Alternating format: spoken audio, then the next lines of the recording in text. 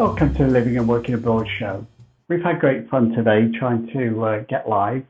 Um, so apologies for any delay, but um, we've got this week, we're going to look at tax year end opportunities for expats working abroad. In particular, we've had a UK budget which has got some interesting impact for expats that have been working abroad. So we want to consider some of those factors, but also look at the wider tax planning issue around about a tax year end. Thanks a lot for joining in, and let's get started. For many countries around the world, the calendar year is tax year end. So the tax year end, first of all, if you, for many countries, you've already had to do your tax year end, but if you've got any decisions to make to the last year's 2022 return, then that due date for those revisions will come by the end of December, so 35 days. So contact us at boropartnership.com, especially with Cyprus. If you've submitted your return already, you've got another 30 days to do that revision. If you haven't submitted it already, then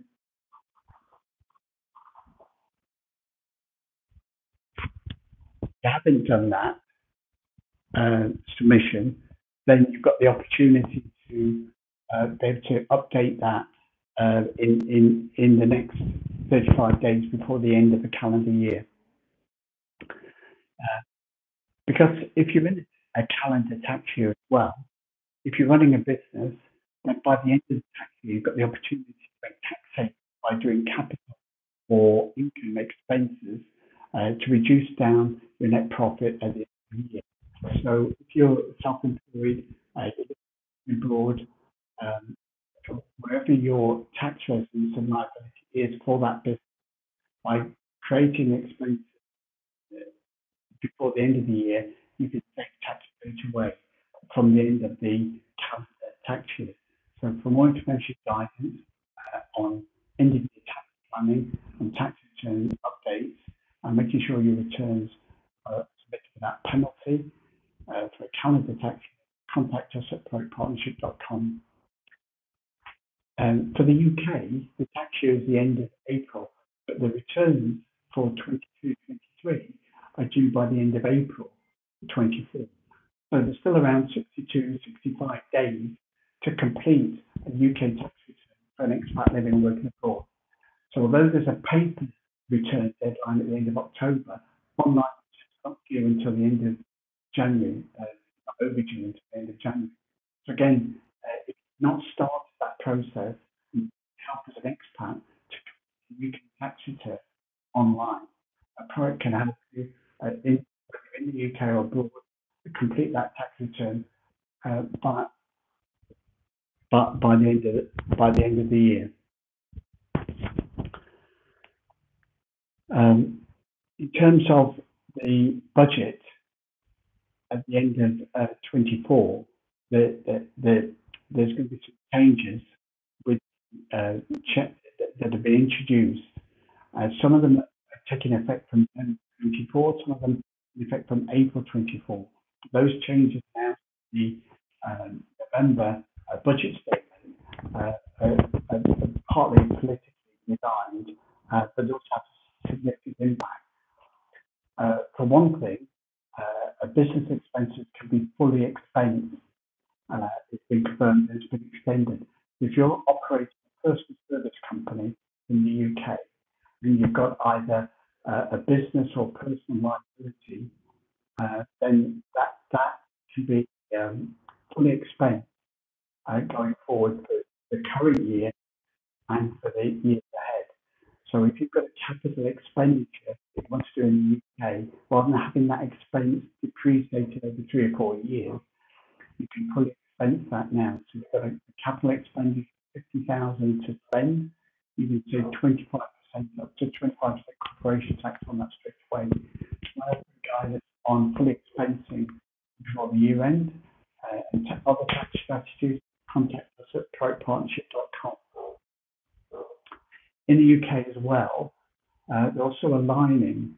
So if you're an expat with a UK-based employment, personal service company or self-employment, um, they're aligning their tax years. So in the past, in the UK, you could have a tax year in December, for example, um, and that will be reported on the UK tax return in April, the end of the tax year. But going forward, they're now being aligned. So from April 24, they're starting to be brought together so that it's going to be part and part years until everybody is reporting the whole income, the period from 6th of April one year to the 5th of April next year. So in that one tax return. So it'd be your actual real income for that year rather than the 12 months to your business year end. So in the past, the business year end at the end of December, for example, would be reported in the following April. Over the next 2 or 3 years, that's going to change so that your full income for the UK tax year to the end of April is going to be reported in that tax year report. More information and guidance on aligning your UK business, self-employed, service company accounts into the UK tax year, contact us at webpropartnership.com. Another major change came in the budget, and this could have a major impact on expats living and working abroad. When somebody's working, especially social insurance liability, in the UK it's called national insurance. UK expats pay into national insurance to get benefits while they're there. It's a form of taxation. It's a bit of a tax cut. But for expats, if the only reason to pay into the national insurance system is potentially to get access to a full UK state pension at retirement age. Now, if you're living and working abroad, you've got a number of different opportunities. And those opportunities start to close down quite rapidly from April 24. In the autumn statement of 23, Class 2 was finally abolished for self-employed people in the UK. So if you're an expat living and working abroad, contracting to your personal service company or with the self-employed business in the UK, or if you're working abroad, you have the option to pay Class 2 each year as a way of contributing to national insurance. And so that stops from the end of 24. And after that, the only way that expats can pay going into 24-25 voluntary contribution route, which is Class 3, which is £900 a year, as opposed to Class 2 for expats, which is £200, the round figures. So there's a big difference in the amount of contributions to be made.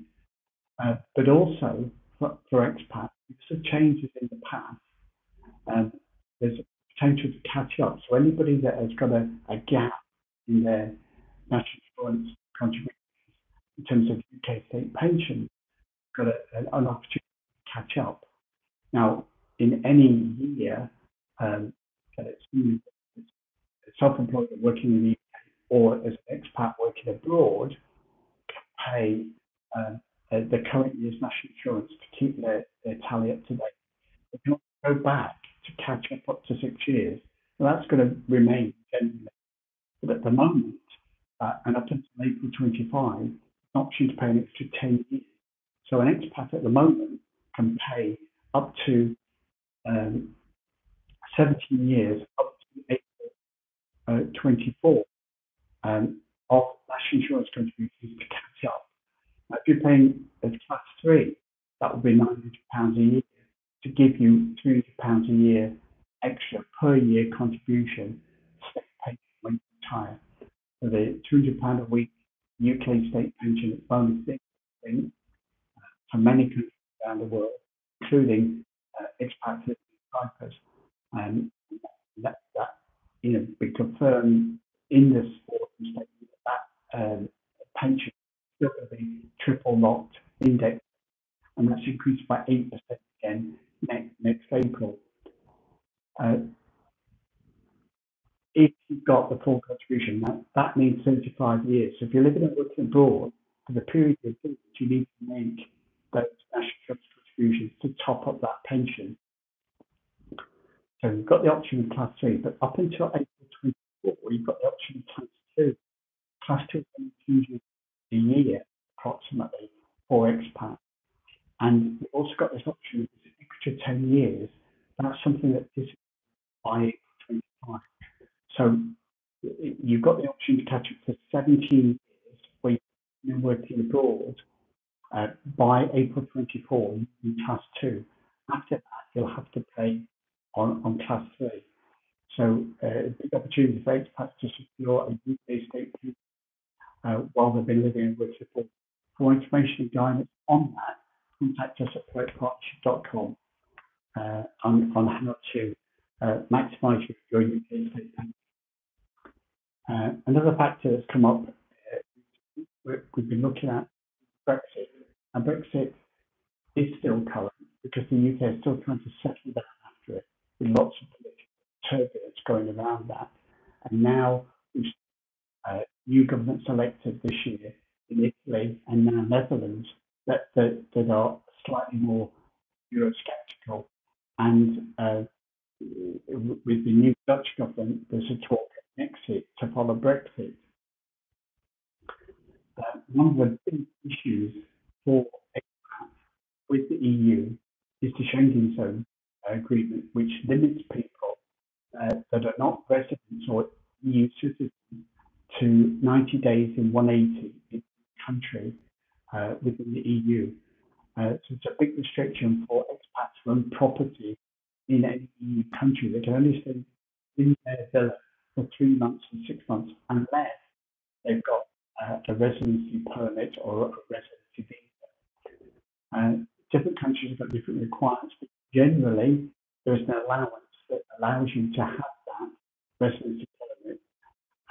Proact or expat experts, if you want help and guidance getting the residency permit to spend longer periods in your overseas holiday home or to relocate to an EU country and with a permanent residency, a residence permit to get around the Schengen Zone short stay rules, you can contact us at poetpartnership.com.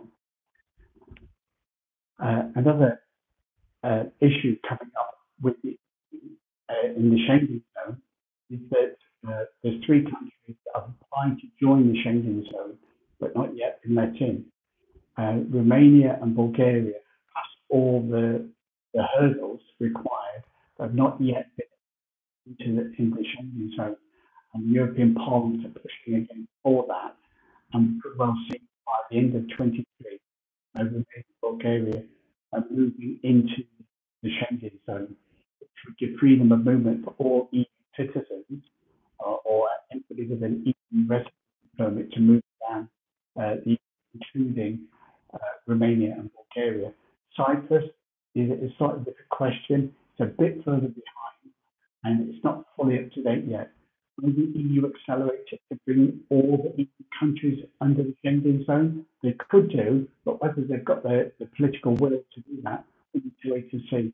But otherwise, anybody with a Cyprus property is subject to the short stay rules unless they've got a residency permit.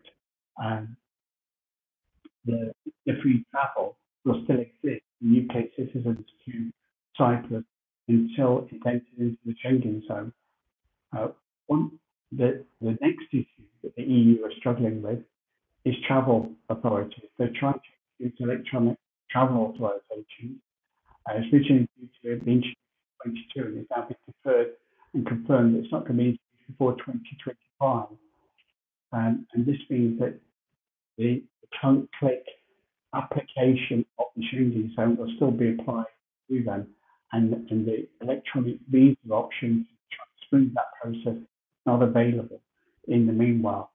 So for more help and guidance on how to get under this situation and get the residency permit, allow you free access to your holiday home and travel around Europe to get your residency permit and as well as comply with contact partnership.com.